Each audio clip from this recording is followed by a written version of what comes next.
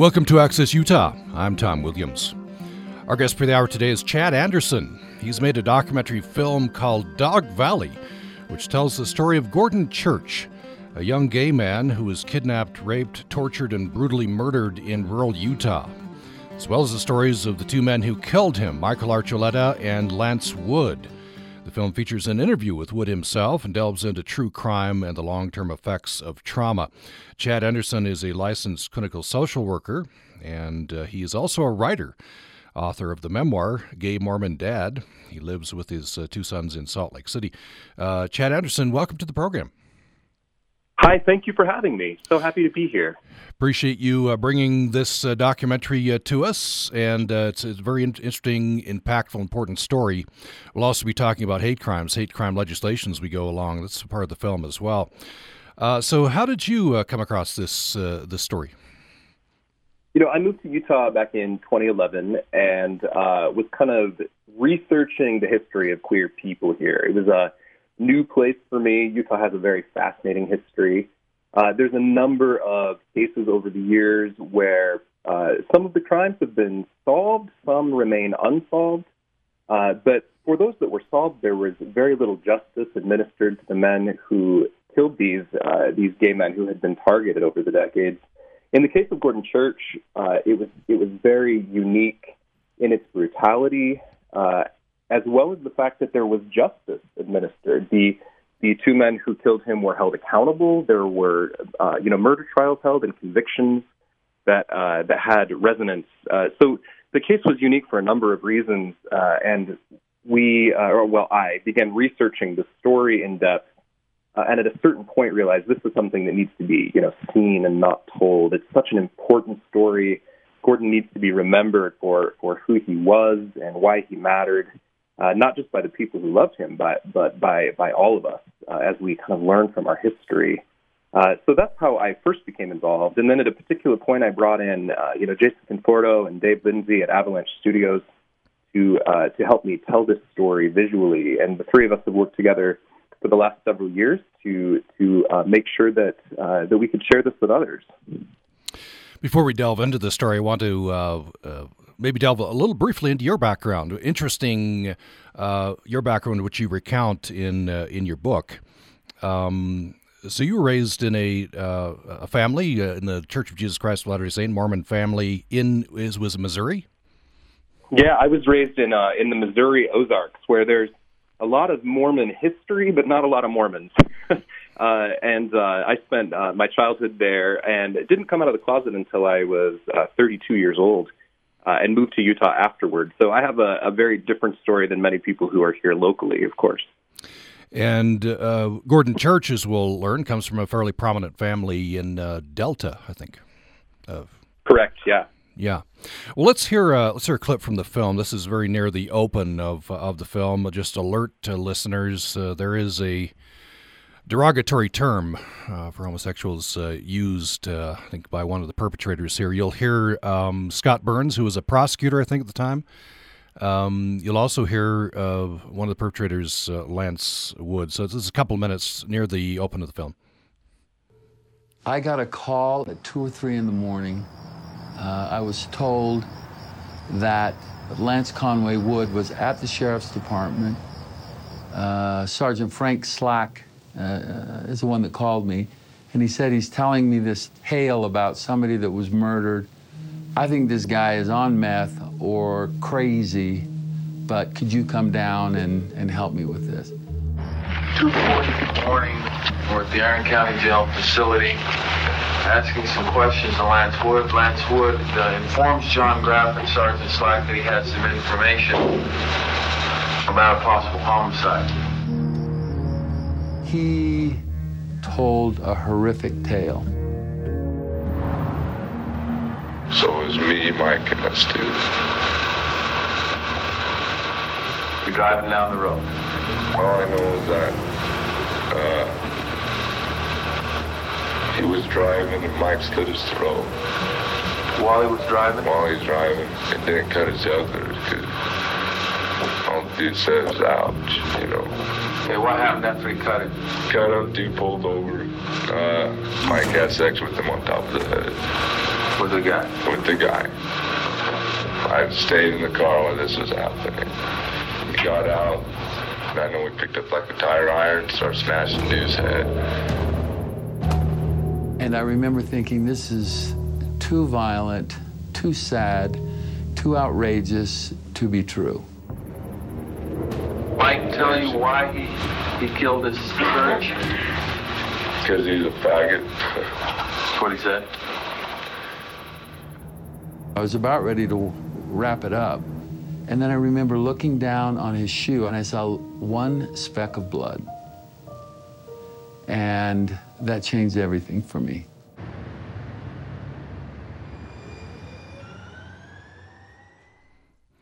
So that is from the documentary film called Dog Valley, and the filmmaker Chad Anderson is with us for the program today. So Chad Anderson, that's pretty dramatic, but for that speck of blood, who knows? They might have not have taken Lance Wood seriously in his confession. You know, I think that was the first sign at the time, back when they were doing the investigation in 1988, that Lance was more involved than he made himself out to be. But I think there was so much evidence against him ultimately that I think they would have caught him still. The fact that he turned himself in and tried to just blame it on the other person, he said, I witnessed a crime rather than I participated in one. So that speck of blood on the shoe, I think, was the first sign that he had much more to do with it. But I do think they would have got him regardless. Yeah. This was a horrific crime. As you brought this documentary to my attention, I have some vague memories of that, from 1988. But I can't remember how long this was before Matthew Shepard. It certainly didn't have the resonance that the Matthew Shepard case did. Yeah, 10 years. Matthew Shepard was murdered in 1988. And, frankly, there are many other crimes across the country that are similarly brutal. Particularly trans women of color are attacked and really brutally murdered quite often. But this one's unique in that it's a Utah story. I mean, we have hate crimes in Utah that we know about and that we don't know about, that stretch back into the 60s and 70s that are brutal in their own way. But Gordon's was a particularly brutal story in just the scope of it, the level of violence used. It's a really awful, jarring story. And just to note, in the film, for those that may want to watch it, we do try to handle the brutality of the crime with as much delicacy as we can.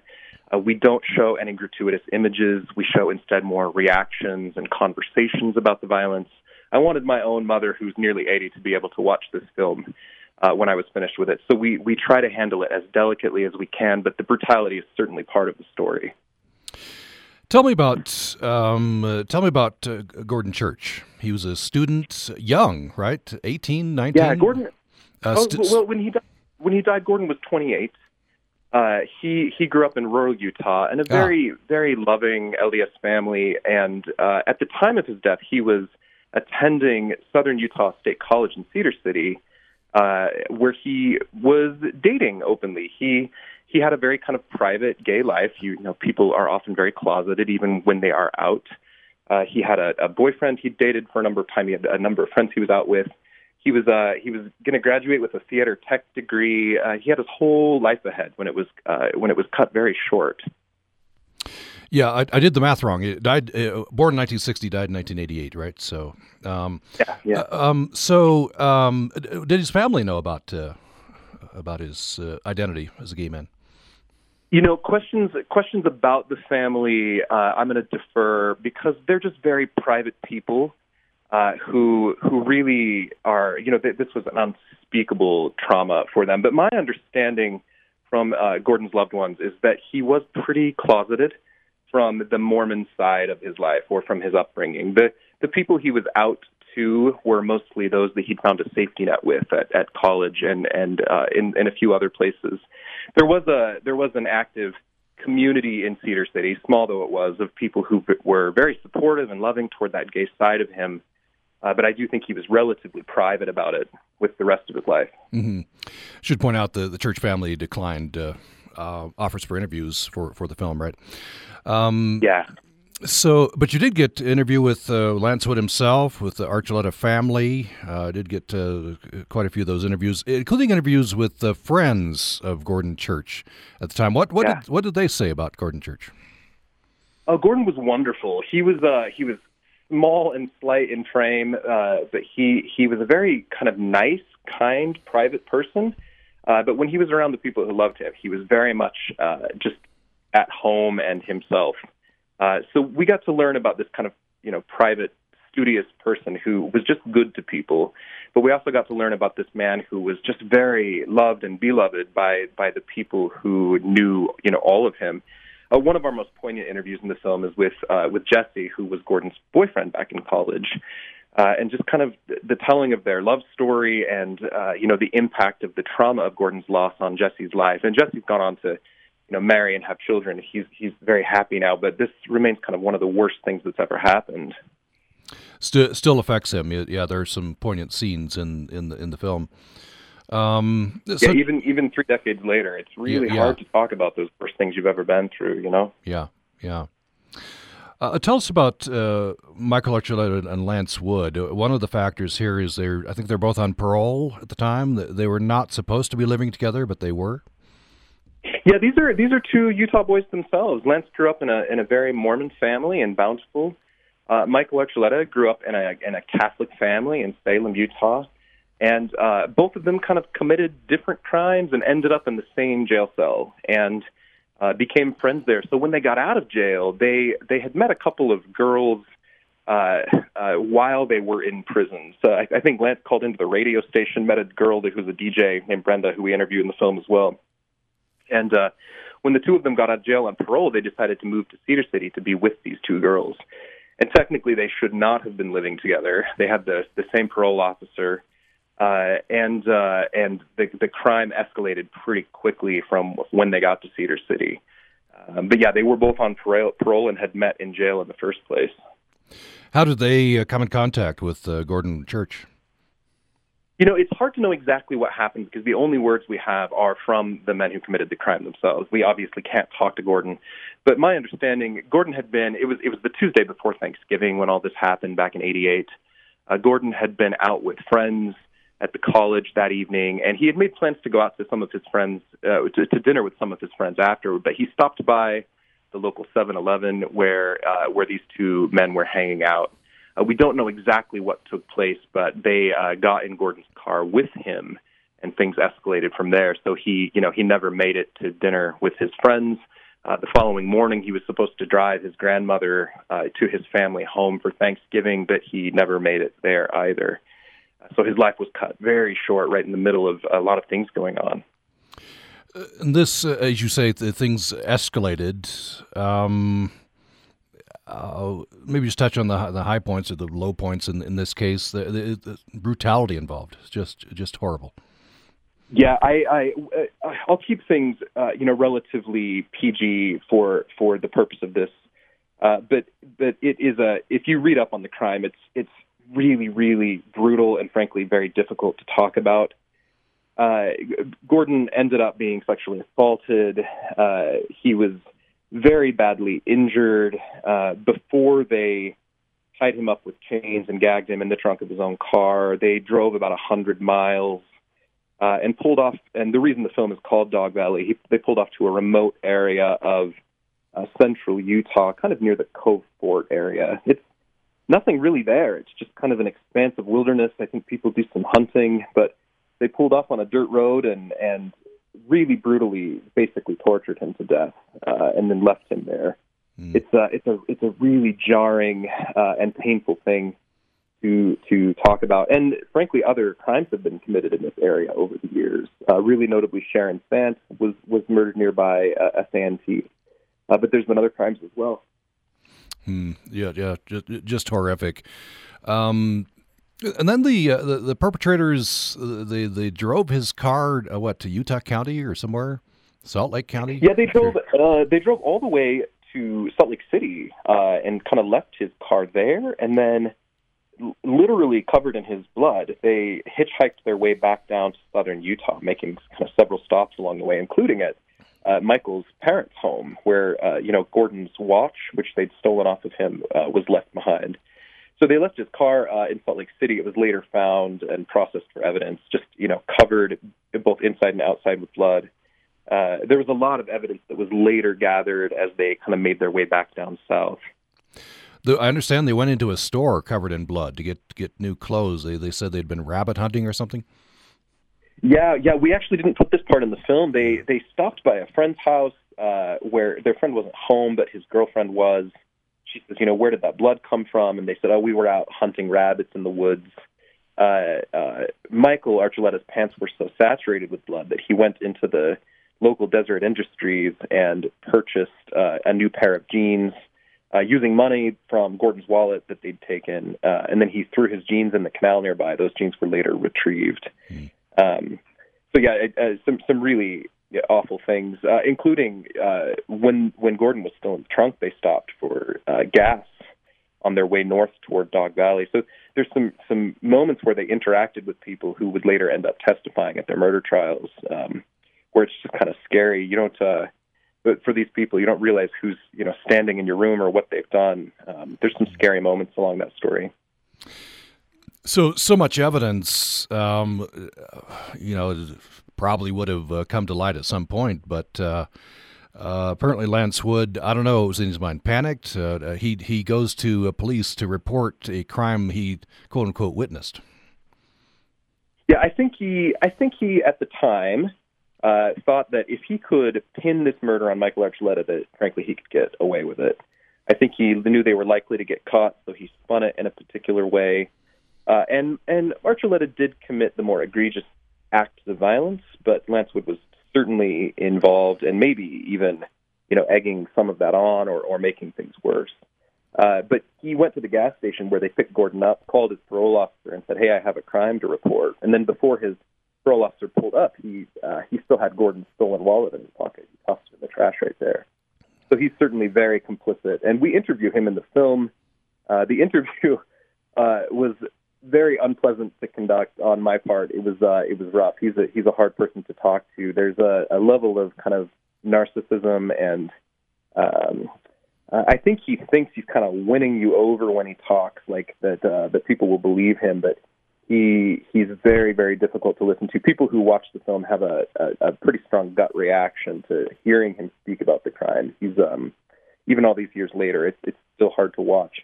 But we were also fortunate enough to get a lot of the original evidence gathered by the police that we're able to show in the film, including a videotape of Wood taking the police officers to the location of the body and talking about the crime on camera just the day after. So the body obviously the body is discovered, exhumed from a very shallow grave out there, right? Yes. And at trial, both perpetrators are trying to pin it on the other one, right? Yeah, they had very quickly turned on each other in the initial investigation. Mike said Lance did it. Lance said Mike did it. Both of them were caught in multiple lies along the way as the investigation took place. And we're able to pinpoint certain acts of violence to individuals. For example, Mike's the one that committed the sexual assault. We know that for a fact. But it's hard to know who exactly did what when it comes to the brutality of the torture and the beating at the end, especially. It is. I'll say, watching the film, it's kind of hard to watch this. The brutality of the crime. As you say, you don't reenact. You reenact things in a way that it's not in your face. But I think the one of the hard things for me was. Lance Wood portraying himself as totally innocent. I stayed in the car at all times. And Archuleta's doing the same thing. Completely innocent, right? Yeah, they both act as though, again, we have the initial interviews done on cassette tape by the police where they're questioning the men, and they both act as if they're just kind of innocent victims. But again, they're caught in multiple lies along the way. Now, in the murder trials, Michael Archuleta ended up getting the death penalty, whereas Lance Wood got life in prison with the possibility of parole. Archuleta has gone on to spend, over 30 years now in a pretty rough circumstances in, maximum security prison here in Utah, whereas Lance has gone on to get married. He's currently in a minimum security prison in Oregon. The two men who committed the same crime have had very different lives, afterward, which a big piece of the film is exploring those concepts of justice and how it's administered. I do want to get into that. There's some speculation about why both men are involved in the crime, why one gets the death penalty, why the other one's ended up in a minimum security prison. Let's take a break. When we come back, I want to talk about that and some of your interviews with the Archuleta family. Those are quite impactful as well. And as we go along, I want to talk about hate crime legislation. That's dealt with in the film as well. We're talking with Chad Anderson. His documentary film is called Dog Valley. It tells the story of Gordon Church, a young gay man who was kidnapped, raped, and tortured, brutally murdered in rural Utah. This was in the late 1980s. He also tells the stories of the two men who've killed him, Michael Archuleta and Lance Wood. And we will talk more about this following this break. Support for Utah Public Radio programming comes from our members and the Flower Shop in Logan, offering floral and planter creations for life celebrations and special occasions. Located at 202 South Main in Logan. Information available at loganflowershop.com or 435-752-1776. Utah Public Radio is seeking a full-time news director, and it could be you. It's a great opportunity to lead a team of motivated reporters serving UPR's statewide audience. The job features a competitive salary with excellent Utah State University benefits. For more information on this position and how to apply, visit upr.org. That's upr.org. The Moth is true stories told live without notes. Join us at the Ellen Eccles Theater in Logan on Thursday, October 21st for the Moth main stage. Masks will be required and proof of vaccination or negative test results to enter. Just like the Moth Radio Hour, this live show will revolve around a theme, with storytellers exploring it often in unexpected ways. Since each story is true and every voice authentic, the show dances between documentary and theater. Tickets are available now. Find a link at upr.org, and we hope we'll see you there. Thanks for joining us for Access Utah today. We're talking with Chad Anderson for the hour. He's a licensed clinical social worker. He's also a writer. You can check out his book, Gay Mormon Dad. And he's now a filmmaker. He has made a documentary film called Dog Valley, which tells the story of Gordon Church, a young gay man who was kidnapped, raped, tortured, and brutally murdered in rural Utah. Before we get back into this story, I'll just ask parenthetically, Chad Anderson, it's quite an undertaking making a film, I would imagine. What did you hope to accomplish with this? It's not for the sleight of heart to make a film. I've written books and done articles and done things over the years. Making a movie, it takes a lot of money and a lot of time and a lot of resources. I was so fortunate. I did a lot of the pre-production work. I spent a couple of years researching this story, and then I took all of my work to Avalanche Studios, which is a local film production company there in Sandy, and sat down with the men who run the company and said, I've got this story, but I got no money. And they believed in my passion and the story enough to work with me, putting a lot of their own time and resources into making the film. I could not have done it on my own. So shout out to Jason and Dave at Avalanche Studios who helped me kind of passionately carry this torch forward. As far as what we're hoping to accomplish, my number one goal here is to see Gordon remembered. This type of story, although it's very difficult, teaches us so much about loving people who are different than us and understanding, the world that we live in and how people who are gay or trans are impacted by society.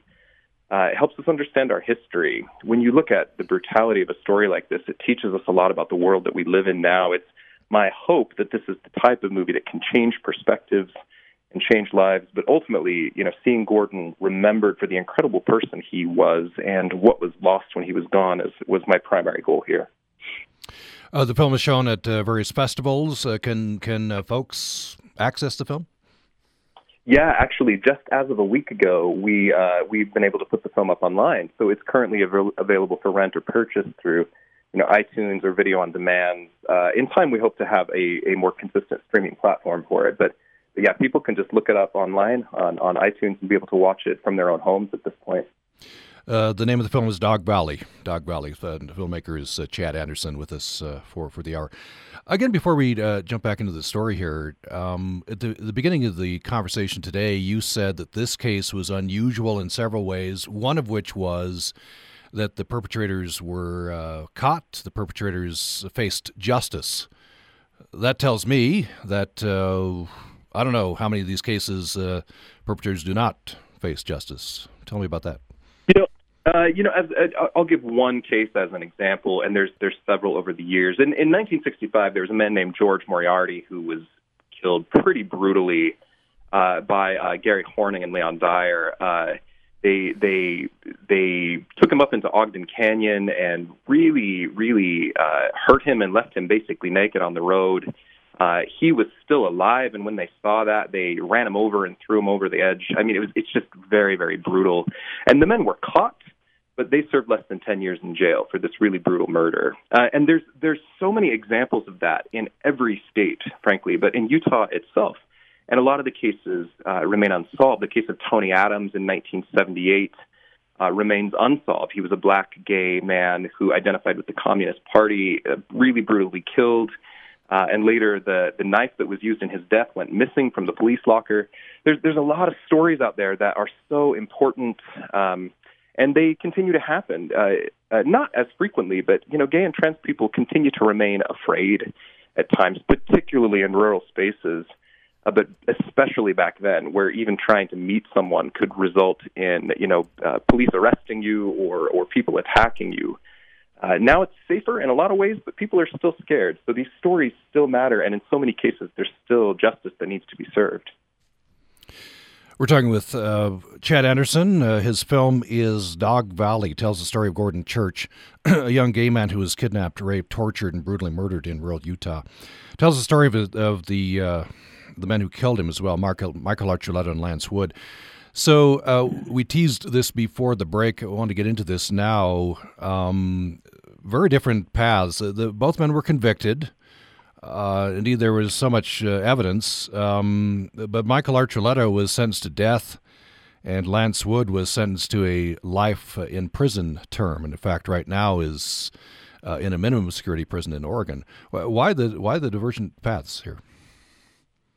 It's impossible to say exactly why. When these decisions are made, it's important to note both of these men had different murder trials. Both of them were held in Provo, Utah, back in 1990. You have different juries. You have representation delivered in different ways, different stories being told. Both men did receive the same conviction. They were found guilty of first-degree murder. But after you're convicted, you enter the sentencing phase, and that's where they decide what sentence to administer. So there's a lot of stuff brought in. There's a lot of conversations to be had.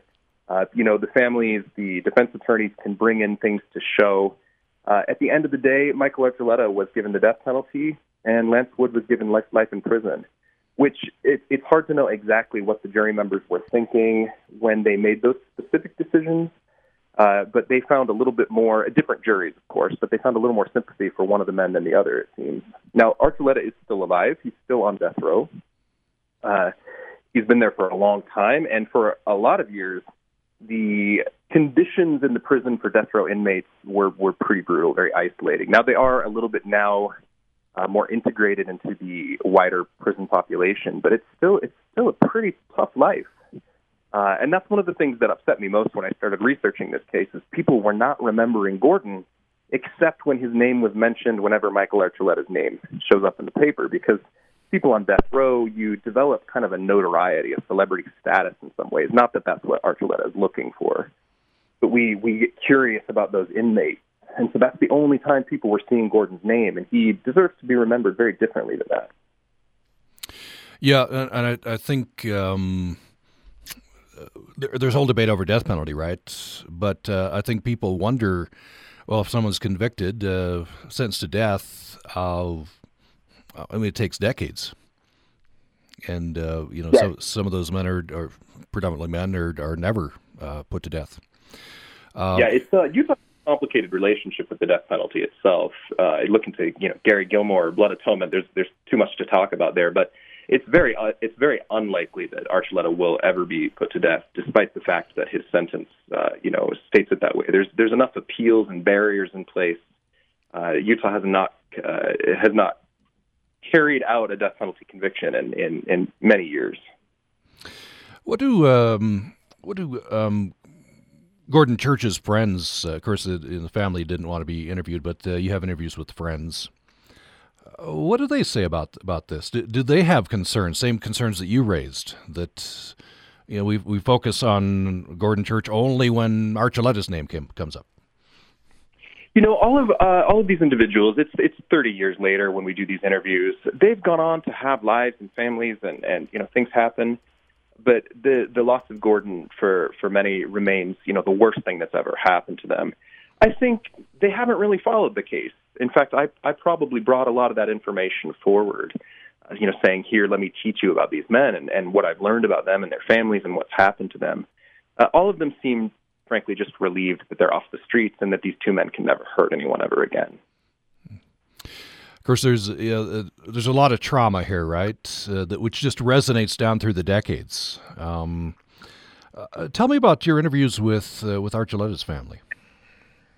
Those were the last interviews that we did. I met with the Archuleta family a few times over the years, and they were very hesitant to appear on camera. Michael Archuleta himself could not talk to us. He's still fighting his conviction, and any attorney would recommend not speaking to anyone while you're fighting a case.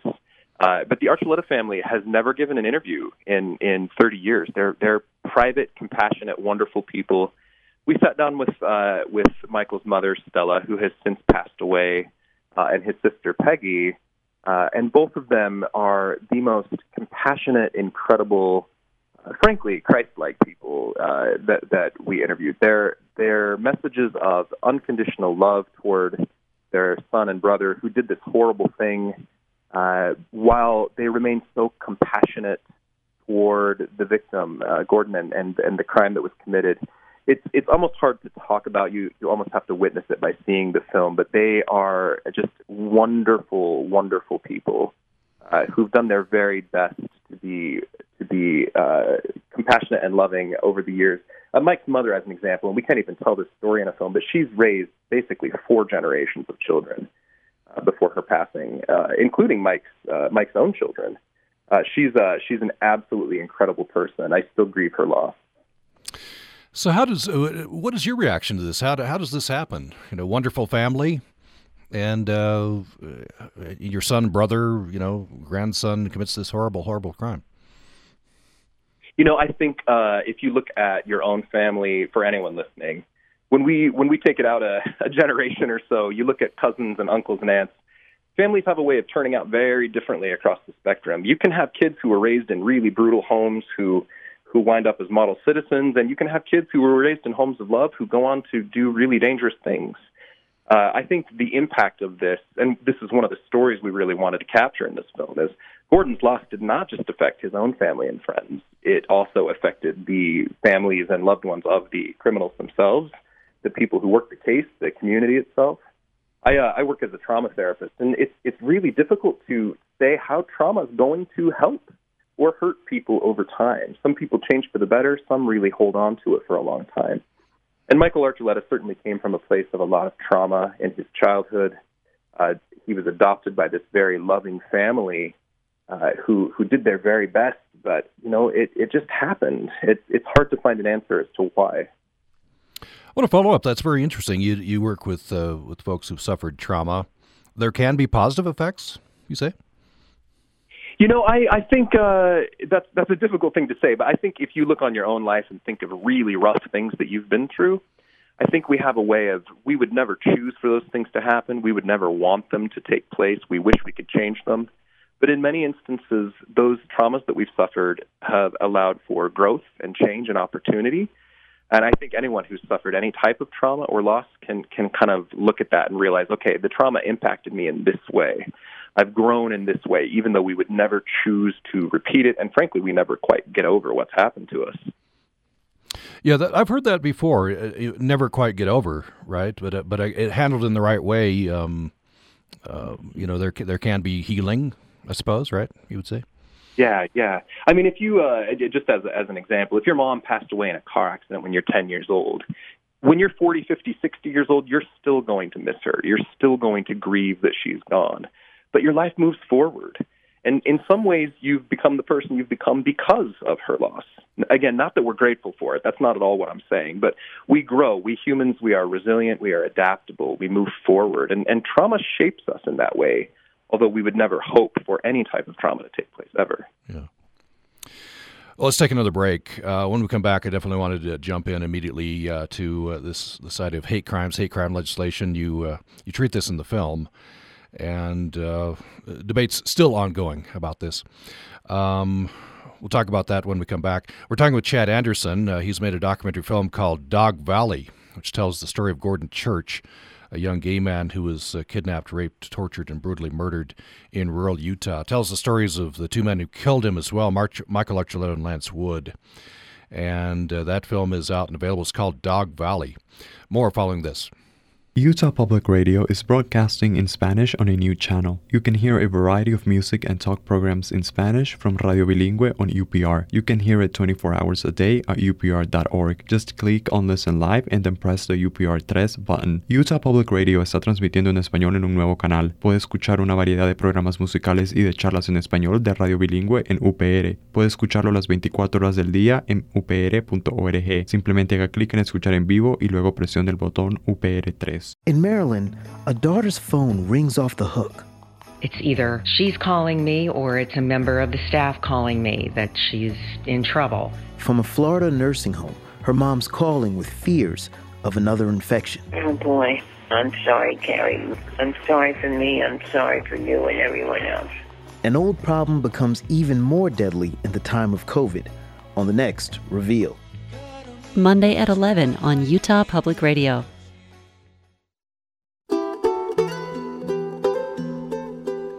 You're listening to Access Utah. I'm Tom Williams, and we're talking with Chad Anderson. He's a clinical social worker, a writer, and now a filmmaker. His documentary film, Dog Valley, is out and available. It tells the story of Gordon Church, a young gay man who was kidnapped, raped, tortured, and brutally murdered in rural Utah. This happened in 1988. So let's hear another clip from the film. This will get us into talking about hate crimes legislation. I believe the voice we'll hear here is that of Representative Lee Perry, representative in Utah legislature. This is from the film Dog Valley. When Gordon Church was murdered in 1988, Utah didn't have any hate crimes legislation. But within a few years, Representative David Litvak introduced a bill in the Utah legislature to protect all groups from hate crimes in Utah, including gay people. Unfortunately, that bill was hijacked by a Republican legislator, and it really was sort of gutted in a way that has made it unenforceable. The original hate crimes law just didn't cut it. In fact, we actually had a court case that came back that clearly indicated that the current hate crimes law couldn't be applied in most cases. It was that weak and that watered down that it was really, truly ineffective. Nobody wants to come to terms with, I punch someone in the face is a misdemeanor, but I punch someone in the face because they're gay or they're black or they're Jewish makes it a felony. It's interesting that the pioneers who came to Utah came here trying to avoid hate and people attacking them for what they believed in. And yet it took us a long time to figure out. And if we're going to have a law in the books, we need to have a law that works. And that's kind of how I came to the point where I told Senator Thatcher, I want to be your sponsor in the House side. So there's a clip from the film Dog Valley. We're talking with filmmaker Chad Anderson.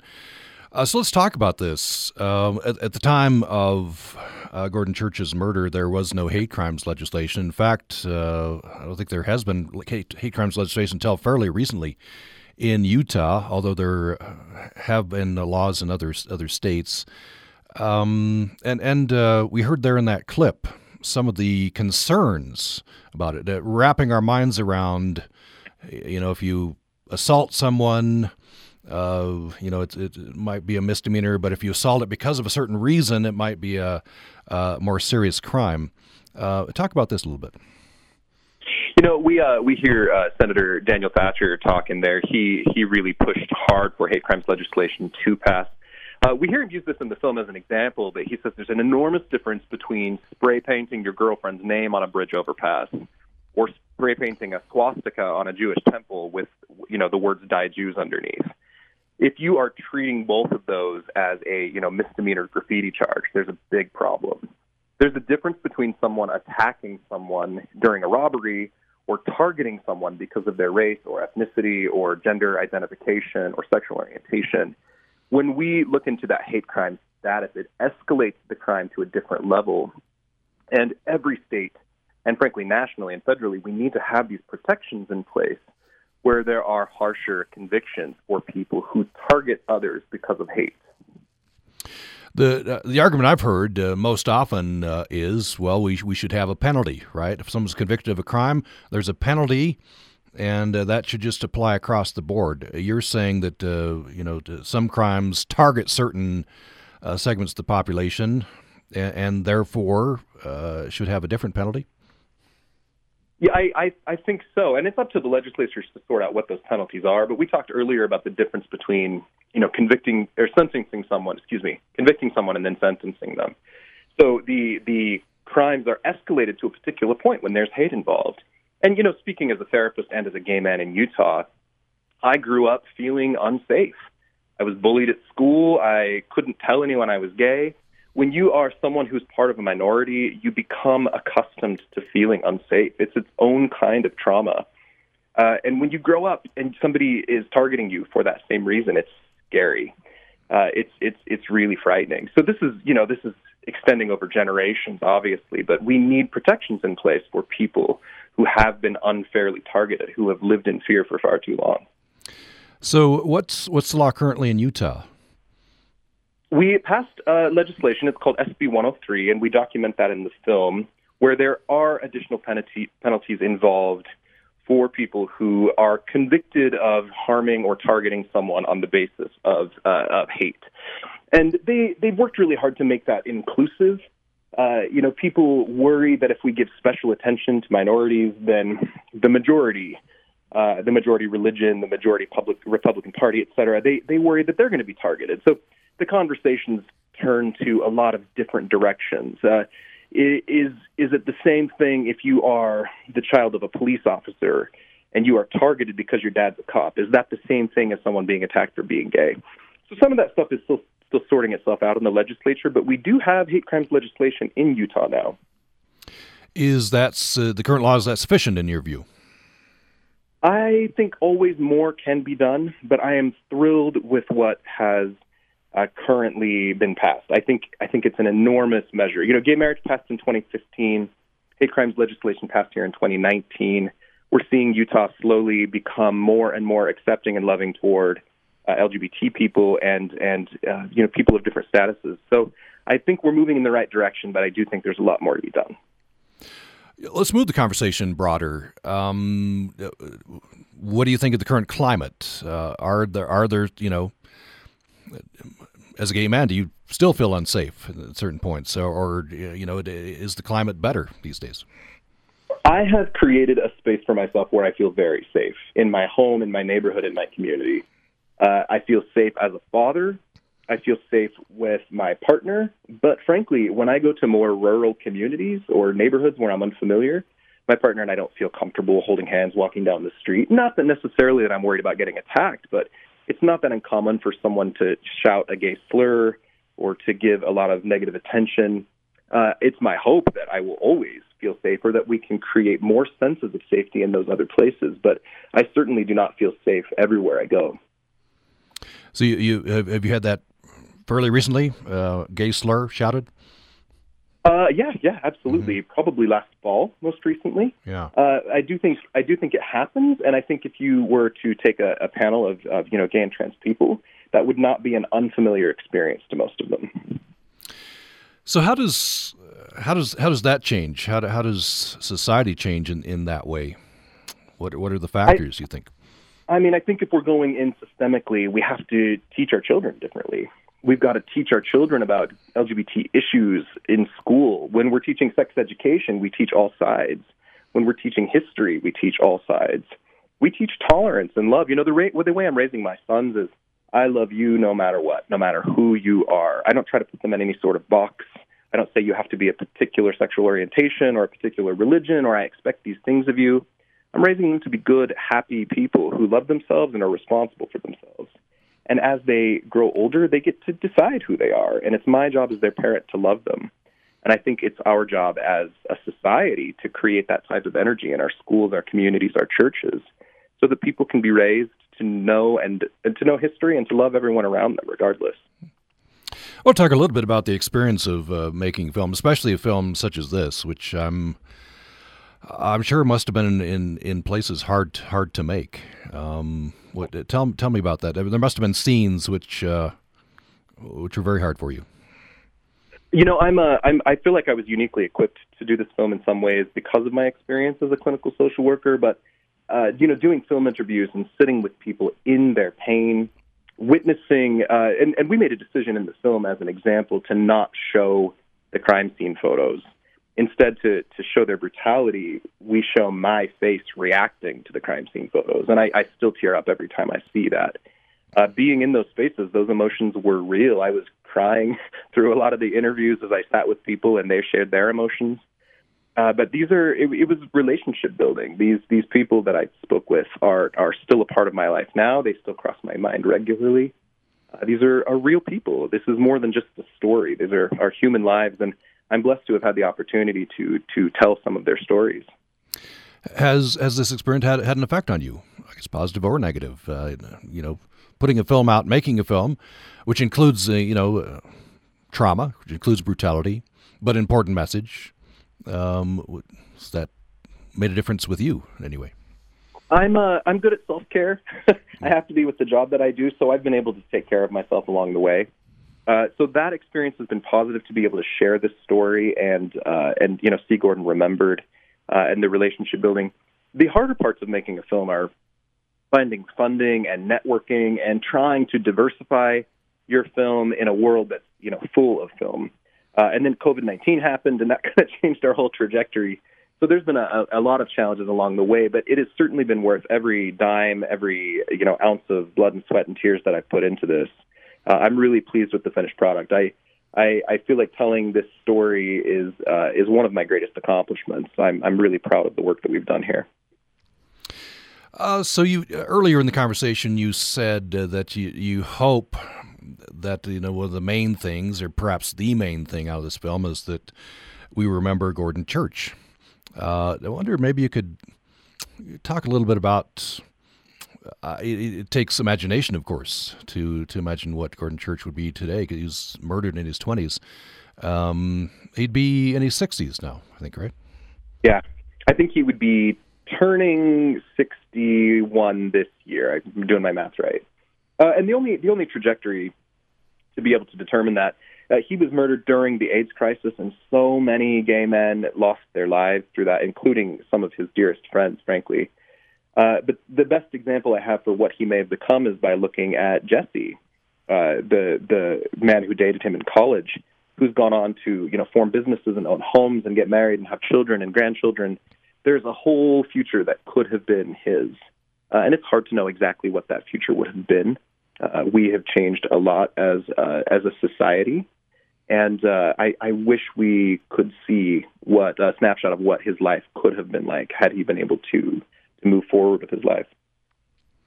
Yeah, those scenes with Jesse are very impactful, and if you watch the film, I guess you can sort of imagine maybe Gordon Church's life would have paralleled Jesse's in those ways, and that's also an illustration of the effect of one life, right? Jesse still is. You use the word traumatized. Perhaps he's still very emotional when he thinks about his boyfriend from 30 years ago. Absolutely, yeah. And if you imagine someone that you were head over heels in love with dying in such a way, I think the only way to really understand that is if you've been through a similar trauma or know someone who has. That's something that's almost impossible to wrap our brains around. It's just so brutal. It's so horrific. Well, Chad Anderson, you've written books. You've now made a documentary film. What are you contemplating next? I'm a storyteller by nature, but at least at this time, I'm kind of just focusing on my family and kind of rebuilding life post-COVID, which I think all of us are doing in a lot of ways. Seeing the film get out there, I'm doing some podcasting right now and just building my business and raising my sons with my partner. It's a good little life here. I'm not quite sure what the next project will be, but I'll keep you posted when I've picked one. Yeah, that'll be interesting. In the meantime, Dog Valley is out, you said, and available. People can just look for it on their usual platforms. Yeah, I mean, not Netflix and HBO. Those are streaming platforms. But if you go to iTunes or Video on Demand, anywhere you like to watch your movies from home, you should be able to rent or purchase Dog Valley. And then share the word with others. This is the type of film that can really change lives and perspectives. It's a hard watch. It's a gut punch, but it really is resonant, and you'll find yourself thinking about it in both beautiful and difficult ways in the following days. Chad Anderson is the filmmaker. The film is Dog Valley. Chad Anderson, thank you so much for telling us about it today. Thank you so much for having me, and thank you for the work you're doing here on UPR. Thank you. Appreciate that. And thanks, everyone, for listening to Access Utah today. Next on the Putumayo World Music Hour, we'll hear some of the exciting voices that are helping to introduce Latin music to mainstream audiences.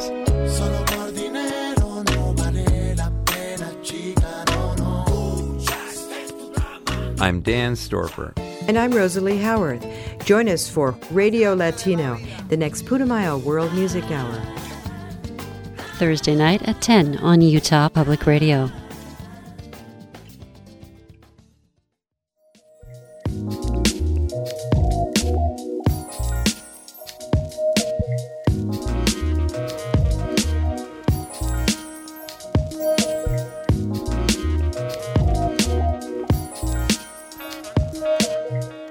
This is Katie Swain, the Membership Director at UPR. Over the course of our fall member drive, we heard from hundreds of you, and your generous donations raised more than $50,000.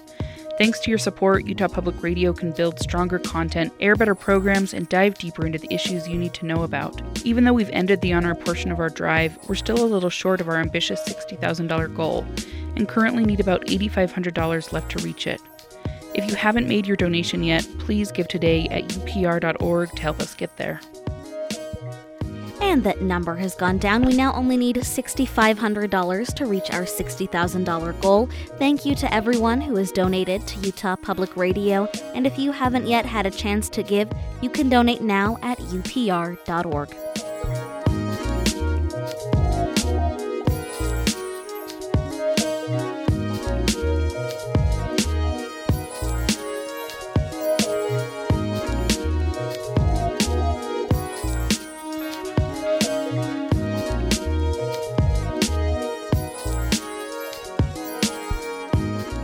You're listening to Utah Public Radio, a statewide service of Utah State University and the College of Humanities and Social Sciences. KUSR Logan, KUSK Vernal, KUSL Richfield, KUST Moab, KCEU Price, KUSU-FM Logan, and also heard at upr.org.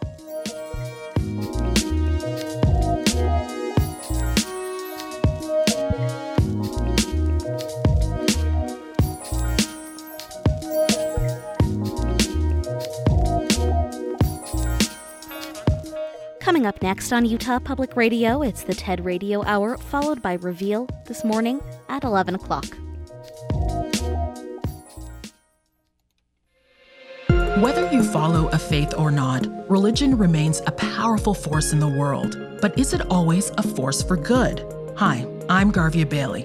Join me for the Monk Debates. In this episode, former British Prime Minister Tony Blair and author Christopher Hitchens debate religion's impact on humanity. From American Public Media. Friday morning at 10 on Utah Public Radio.